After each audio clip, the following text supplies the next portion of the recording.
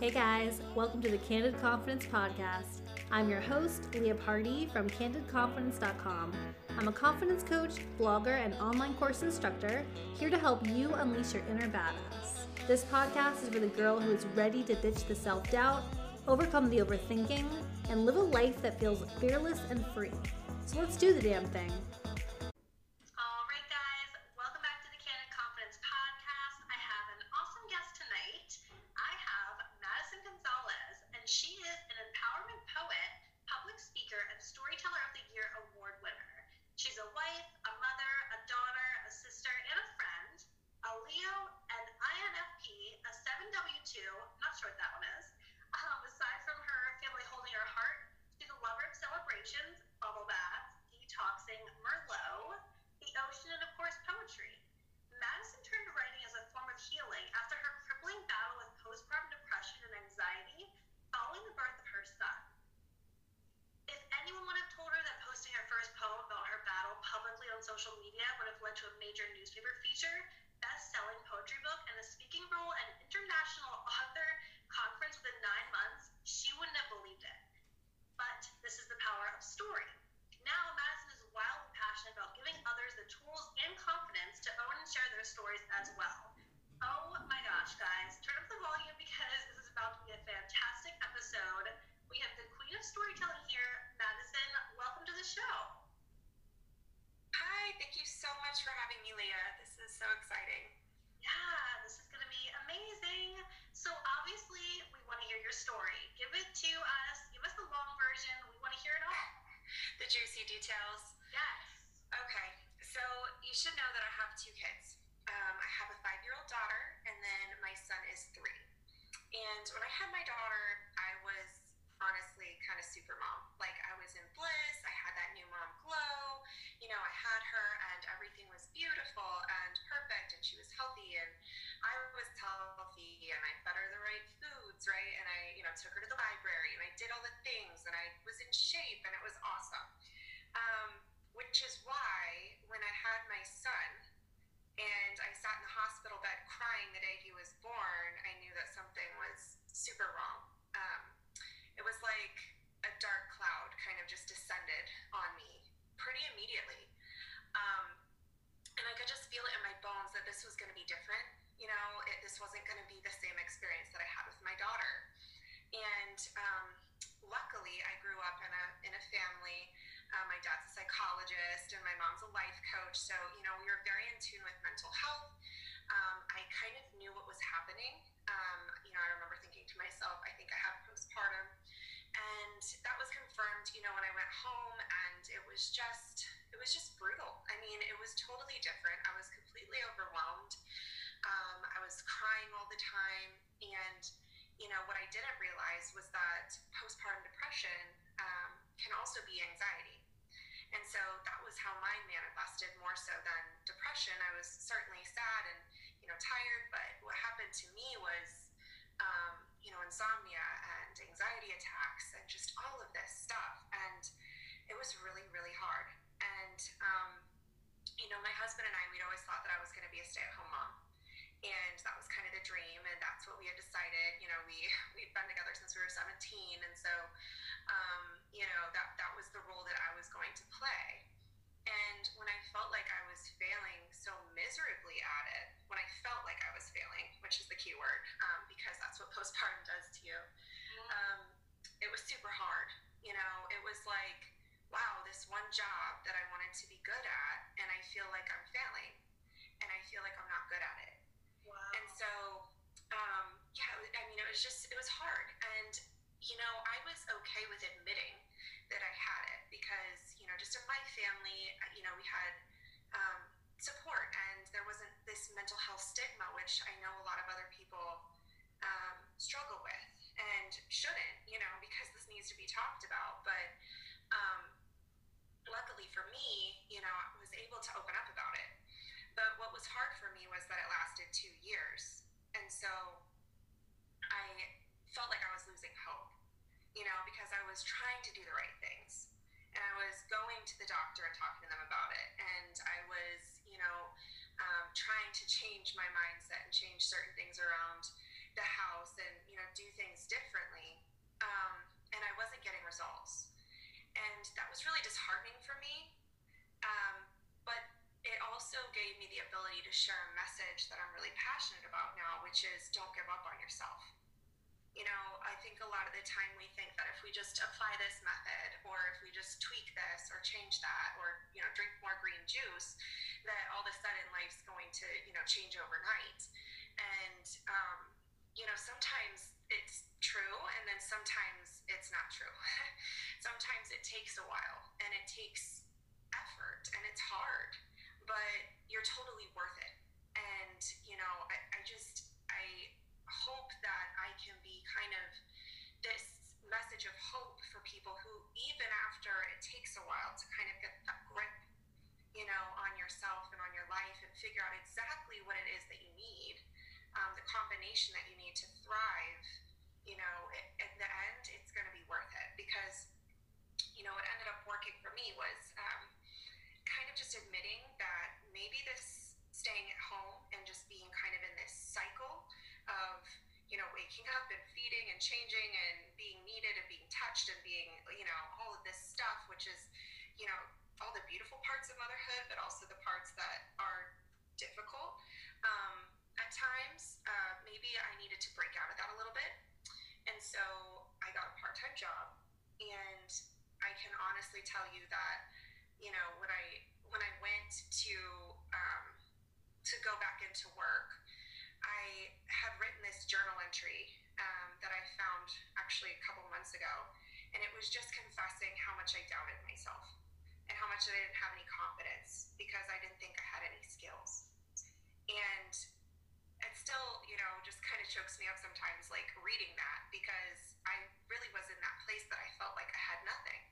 You know, I was failing at being this stay-at-home mom. I don't have anything to offer in the workforce. What am I going to do? And so what really kind of changed things for me was deciding that I was going to try anyway, and that I had to try anyway. And so I got a job, and it ended up being like this job that's changed my life. I started working at a nonprofit in Indianapolis that serves the terminally ill homeless. So, you know, people who have no health, they have no homes and no families to support them. They have a free home and free care, and they can die with dignity. And what I started doing was deciding, you know, these people need to be remembered. Just because, you know, they don't have the financial means to have a place to stay, that doesn't mean they don't deserve, you know, dignity and legacy. And so, you know, I started collecting their stories and creating campaigns around their stories. And, you know, all of this stuff started happening for the organization. And, you know, that's what won me the Storyteller of the Year award, was the way that, you know, we ran our campaigns and did our storytelling. And here I am thinking I have no skills. And all it really takes is to just kind of show up and do what you're passionate about, you know, which for me is telling stories. And that's why, you know, I write poetry, and I write a lot. And I wanted to share their stories. And, you know, sharing their stories is what empowered me to share my own. Because I realized people shouldn't be waiting until the end of their life to leave a legacy.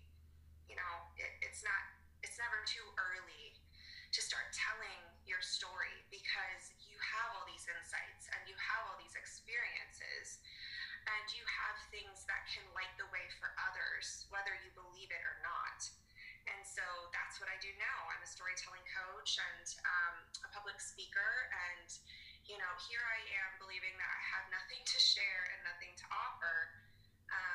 And suddenly I realized that your power lies within your passions, and your power lies within your experiences and your story. So that's what I do now. That's where, you know, I am now. And all of that wouldn't have happened if I hadn't had that dark place that pushed me into, you know, where I think I'm really supposed to be. So that's the long version of this story. Oh my gosh, Madison, I literally have chills. That is such an incredible story. Thank you. Tell it so beautifully. That's so interesting. A couple things stood out to me, actually several things, but it's interesting that you say you didn't feel like you had any skills and couldn't really, you know, be of much help in the workforce, because I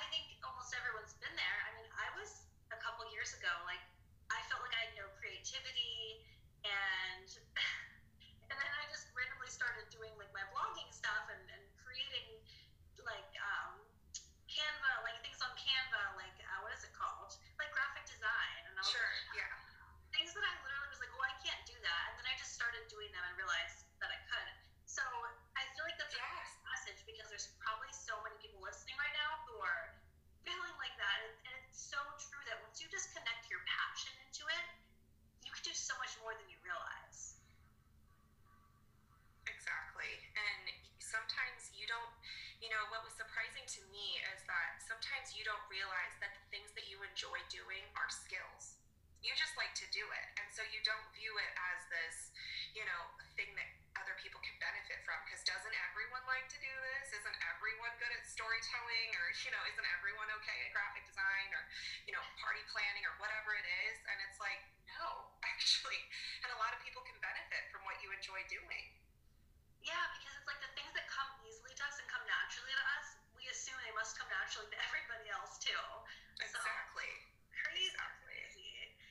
Okay, so it took about 2 years to really get past the postpartum, and that sounds like it must have been such a difficult time for you.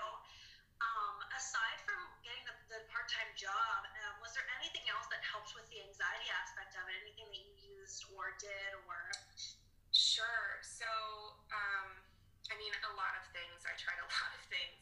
For one thing, I've never been, shy from saying that, I had to take medication.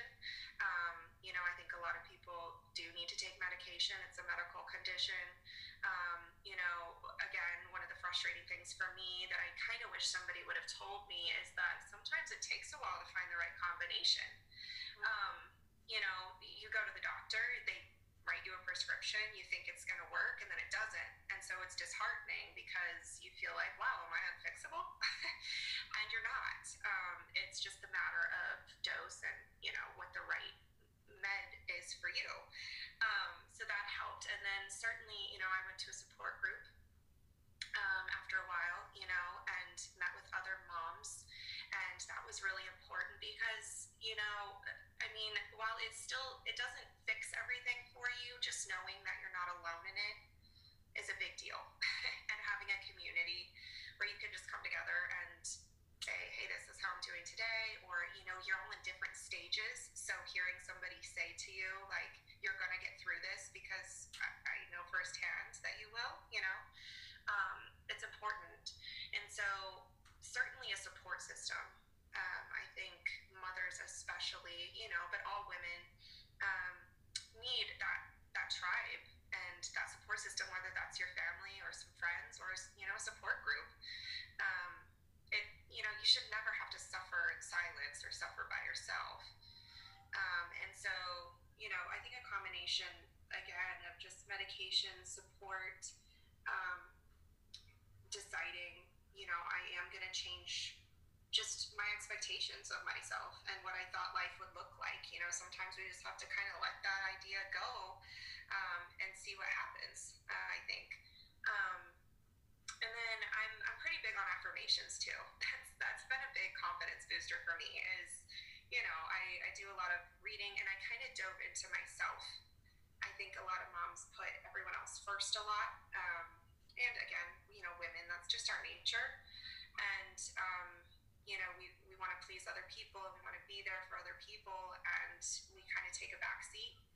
And so, just deciding that I'm going to take the time I need for myself, and I'm going to read the books, and I'm going to take the bubble baths, and I'm going to listen to podcasts, and fill my cup so that I can, fill others. Yeah.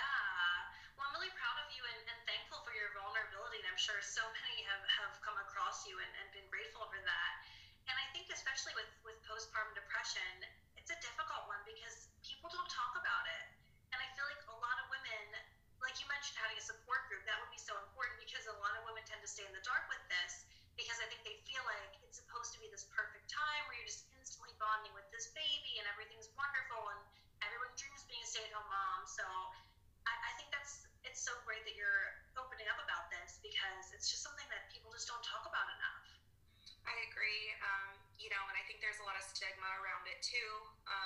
Certainly there's different degrees of postpartum depression as well. I think a lot of moms unfortunately don't even realize that they have it. I think it was kind of a blessing to me that I had that stark difference between my daughter and my son because I could identify it so quickly. I really feel for the moms who get it on their first child because, they might just think this is how it is, this is how motherhood is. And And that's hard, because then they don't get the help that they need, or they don't, understand what's actually happening to them. And it might be pretty disheartening, I would imagine. So I feel grateful that I was able to identify it quickly. But, if anyone's listening to this, who has experienced it or has somebody who's going through it now, or maybe you're going through it now, it's really important to be in tune with yourself and know that, being sad all the time that's not what it's supposed to be like, And so if that's how you feel, it might be time to look into that, and that's okay. And there's no shame in it, it's just important that you get better.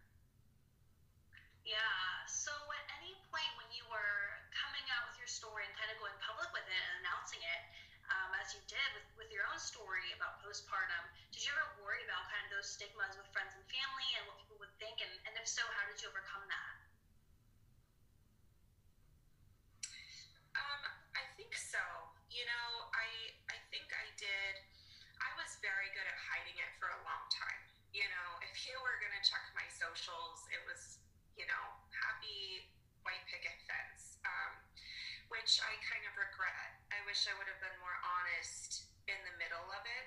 It wasn't until, I was almost all the way through it that I felt comfortable sharing, which, was my own, I guess, prerogative, but I kind of wish I would have been more honest while I was in it, because I think connecting with other people while I was in it, as publicly as I, decided to do eventually, would have probably helped. But, I think once I was kind of coming to the end of the tunnel, my mindset was, if this could help one other mom not feel so alone and get the help that she needs, then this is worth it. I kind of announced what I was going through a poem. Poetry was it was cathartic for me. It was kind of my release, and it still is. I write like a maniac now because it's how I process things, and I love it. But I had never written before. And I remember one day I just sat down at the computer and I started pouring out this poetry, and I was like, what is going on? This is just like flowing out of me. And once I'd written it, I was like, I think I should probably share this, because I think somebody needs to hear this. And I think that's why it comes so easily. And so, I was sitting in a parking lot of my 9-to-5 job with my, hands on my steering wheel and finger hovering over the post button, and I'm going back and forth, like you're saying, thinking like, do I want to share this? I'm kind of being vulnerable here, really putting myself out here. I don't know if this is worth it. And then I was like, you know what? Just do it. Just show up and be yourself and say what you need to say and share your story, because if just one person can benefit from it, that could change the course of their life. And that's the power of story. And that's what's happened to me, is I shared it, and then, you have that 10 seconds of like instant regret where you're like, oh no, did I should probably just take it down. But, within a couple seconds, you start getting those likes and you start getting those comments. And then what was really important, though, was the messages that came through that said, thank you so much for sharing this. I'm going through this now. Do you have any recommendations for me? Or thank you, I feel a little less alone. Or, my sister's going through this and she really needed to hear this. Or, you start getting these messages, and suddenly you realize that your story is bigger than you are. And so suddenly those kind of, doubts and insecurities start to kind of fall away, because you realize that this message that you're sharing has impact and power, and it's not just about how you feel, And so that's why I work really hard with my clients and through my consulting, to work a lot on that mindset. We do a lot of mindset, because, it is hard to be vulnerable and to open up and say, I've experienced this, or I've been through this. But, if you can switch that mindset to a place of service, like my story is here to serve other people, I found that, it helps a lot in the confidence factor, because, you don't have to be perfect when you're serving other people. You know, you just have to show up and be real. So that would be my advice, I think, is, just consider what your message or your experiences could mean to somebody else and not worry so much about the judgment. Yeah. So then you went on to obviously do this a lot more of this sharing, and you went on to do public speaking. And did you deal with any self-doubt, imposter syndrome as you started getting more and more into sharing and more public with this and growing your audience? Sure. I think we always deal with imposter syndrome to some extent, right? Like, yes. It follows you. With each kind of stepping stone and each step up, there's these new kind of expectations I think we place on ourselves, more so than anyone else placing them on you. So certainly, and I speak a lot on imposter syndrome in particular, because I think it plagues us all. But comparison, when you feel like you're an imposter, it's really about comparing yourself to other people, right? You don't think you're as qualified as that person, and you don't think you're as qualified as her over there. So what are you doing standing up here and sharing this? But the thing is, like, your story is unique, and it doesn't matter if you don't have XYZ qualifications, if you have an authentic, real experience and insight that you can bring to the table because of what you've been through. And at the end of the day, I think that's what people are looking to connect to, is a real human experience. And success and qualifications can be a relevant measure. It just depends on what you think matters. And so I think we put ourselves in boxes a lot when it comes to sharing, because we don't think, we think like, I'll share my story once I have this degree, or I'll speak up once I have this certification, or do that, or do this, And that can be kind of a dangerous game, because I think that the truth is we're never really ready. Nobody's ever like 100% all boxes checked, I'm ready to go. Yeah. You just have to get up and keep doing it until you feel like you're ready, or until you feel like you've arrived. But yeah, I certainly still experience that. And I think, I probably always will to some extent. But again, it's kind of, my story is mine, and, your story is yours, and nobody else has that. And so for that reason alone, you're uniquely qualified to help someone, Yeah, I think there's so much power in that. Just being ourselves, that's all we need to do. And that's like some of the biggest advice that I often share with people, is like, if you can be more of yourself this year and just be more real and more true to yourself in all areas of life, that's what's going to feel good. And that's what's going to make you like magnetic to other people. Exactly. Yeah. And, I actually, one of my earlier talks, I got up and I said, okay, here's how you beat imposter syndrome. You be yourself, because you can't be an imposter if, you're being yourself. And I thought that was good advice. But then I had someone come up to me after that and say, okay, Madison, like, I get what you're saying, but, what happens if I don't know who that is? And what happens if I don't like who that is? And that's so heavy, Yeah. And I think a lot of people experience that too, where it's like, well, I don't even know who I am. And again, I think that's why I'm so passionate about story, because I think if you look back to your story and to the things that have shaped you and the turning points in your life and the relationships that have meant something to you, you're going to start to learn these values that you have and that you possess. And you're going to start to notice these trends of who you are and, what's led you to where you are. I think we're all trying to figure out who we really are. Mm-hmm. But you can look back to these, instances and these decisions and these choices, and you start to go, wow, I didn't realize that was so important to me, or I didn't realize that affected me as much as it did. And so I think it's so important that we look back and examine, how we've gotten to where we are, instead of just kind of living life in this day-to-day days, we just wake choices and, who you are. And then when you can figure that out and you can start to use that to impact the lives of other people, it's going to be really hard not to move the needle on your self-confidence. When you see, wow, what I've been through, what I've experienced, my insights actually matter and they're important to somebody. That whole I don't like who I am thing kind of starts to move a little bit because you feel this power and you feel this sense of purpose. So that's my answer on that too. Yeah, absolutely. And I mean, that's really sad that someone said that, but I know, I've been there, we are always trying to figure out who we are and not liking parts of ourselves and wondering if we have anything interesting to be of value to people. But I mean, for me, meditation is huge with trying to go within and journaling. I know you had mentioned reading and all of that. Do you use any of those rituals or daily practices to help you kind of go within and really draw into who you are at a more deep level? Yes. Writing is that for me. Poetry.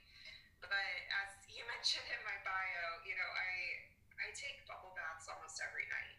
And that's my me time. And I usually put on some kind of meditation. And, even if it's just 20 minutes a day to kind of just be present with myself and ask myself what I'm needing and what I'm wanting and, just kind of being that support system for yourself. Certainly, yes. So I meditate a lot in the bath. I don't know why. I mean, I think everybody kind of has their own place that they like to go, but that's always been mine. Yeah, that's really fun. We have a hot tub, so I don't take baths often, but sometimes I like to sneak into the hot tub solo, and I find that when I meditate in the hot tub, I go so much deeper, and sometimes I even get a little hallucinogenic. Do you feel like that? Totally. No, all my best poetry comes from 120-degree baths. Oh my gosh. When I'm all hot and I don't know what's going on, but I'm just lucid. Yeah. Totally. But yeah. Crazy. Have you ever done float tank? Oh my gosh, no. But that's on my to-do list this year. Probably next month. I've had so many people tell me if you like baths, you need to float. I said, okay, I'll make time for that. Yeah, it's a really interesting experience. It wasn't quite what I thought, and I think I only went once. I think that you kind of go deeper the second time because the first time it's you're getting used to being in this tank in the middle of this pool by yourself and trying to get comfortable. But so I had a hard time actually even getting into a meditative state, which is crazy because I meditate every day. But I think it was a really unique experience, and I definitely recommend it. I need to go back because I feel like next time I could probably relax quicker. So, but yeah, that's awesome. Yeah, let me know how it goes the second time around. Yeah, exactly. So, okay, so tell us your tips on storytelling. And I know some of the listeners might not think they need to know about storytelling. I don't care if you're not working in sales or online business or a career that would use it, but I feel like storytelling can help in any career and also in personal life. So what tips do you have for us around it? Sure. Yeah. So, basics of storytelling, where I usually start is kind of the 3-act structure. So we've all been trained to look at stories in 3 acts, since childhood, really. I mean, storytelling is ingrained in us. It's movies, it's books, it's, TV. We exchange stories and conversation all the time. So what makes a good story is struggle, to be honest. So you want to talk about the struggle of the story because essentially what we're listening for is the lesson learned. So, where is the character in the first act? So act 1 is kind of this setting, right? And it's the sense of normalcy, whether that's good or bad. It might not be a good sense of normalcy. They might have postpartum depression, right? And so you're introducing the character and you're introducing, maybe where they are. And you're helping the audience really visualize what's going on. Because the thing about story and what makes good stories is a okay, she was in the hospital bed and she's crying, right? So they can visualize it and start to experience it. Act 2 is all about the struggle. So this is where you introduce, the goal. So what's this character trying to accomplish? In my case, it's obviously healing and getting through this depression. So what's working against that character? Exhaustion and the day-to-day life, and this mental health issue that she's developed, and maybe some certain career doubts, things like that. What are all these struggles? So if you can picture it like a roller coaster, you're starting act 1 at the bottom and you're introducing what it looks like, and then you're climbing the story as you're talking about all these things that are working against you, because then you're getting the audience interested. Okay, what's going to happen? Like, there has to be a good ending, right? So they're paying attention, and you want to include emotions and what you were thinking and what you were feeling. Then you kind of reach that peak, right? The moment before the roller coaster goes down the hill, and that's what we call that aha moment, or that climax in the story, where everything comes to a head and you make a decision, and or you have an encounter or a conversation with someone, or whatever that looks like. But it's like this big moment where kind of all the tension that's been building comes to a head. And then after that, you want to tie up all these questions. So what were the questions that were raised throughout the story? And ultimately, what your audience is going to look for is, okay, what's the takeaway from this? So why did you just share this with me? What can I learn from it? Because the thing is, with story, your audience isn't actually listening for your story. They're listening to their story. Okay, where do I fit in? How can I relate? And so if you can think of storytelling from the perspective of how can I communicate the importance to the audience, and not just about me, then your story is going to land so much better. So, act 3 is all about kind of tying up those loose ends and then showing the transformation, whether it be situation or maybe, again, some kind of character development or lesson learned. What happened as a result of all of these struggles and experiences, and how can they start to apply that to their own life? So if you are in business, or if you are, in a nonprofit, or again, like you said, just a day-to-day life, if you're looking to prompt action from your audience, you want to give them a takeaway, but then tell them, what to do with it. They're waiting for you at that point, at the end of the story. How does this apply to me? How can I get involved and become a part of this story? And, subconsciously, they've already put themselves in a leading role. So, again, it's kind of this 3-act structure. You want emotion, you want struggle, you want a compelling goal that is, high stakes, and then you want a lesson. And that's kind of the basics of how you can start to structure some stories. Of course, there's like a million other techniques and stuff, and I wish we had time to go through all of them, but that's a really good place to start, is thinking, okay, how can I introduce the setting, the character? How can I communicate the goals and the struggles with a big moment? And then how can I answer any questions that I raise through the story? Okay, that was amazing. Good. My podcast episodes are going to be so much better now, guys. That's so good. One thing that I definitely thought about too when you mentioned the struggle, it's like whenever I'm talking to someone who's in kind of the middle of something where they're like, why am I not hitting my goals yet? Or why does this have to be so hard? It's like, you said it perfectly. And people sometimes they want to hear about a struggle, but like you don't ever watch a movie about someone who started doing something and it was just so easy and nothing was hard about it, and then they just Totally not. Yeah, how boring would that be? It's like someone's born, everything goes perfectly, and then life's over. It's like, where's the fun in that?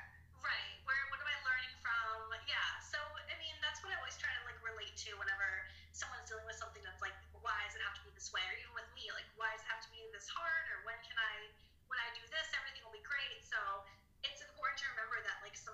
biggest struggles are how we can actually change the world and help other people. And like you said, if it's one person, that makes a difference, and that means something powerful. Amen. Yeah. Absolutely. Yeah. Well, Madison, this has been so good, and I know everyone's wondering how the heck they can find you, listen to you, follow you. Where can they find you?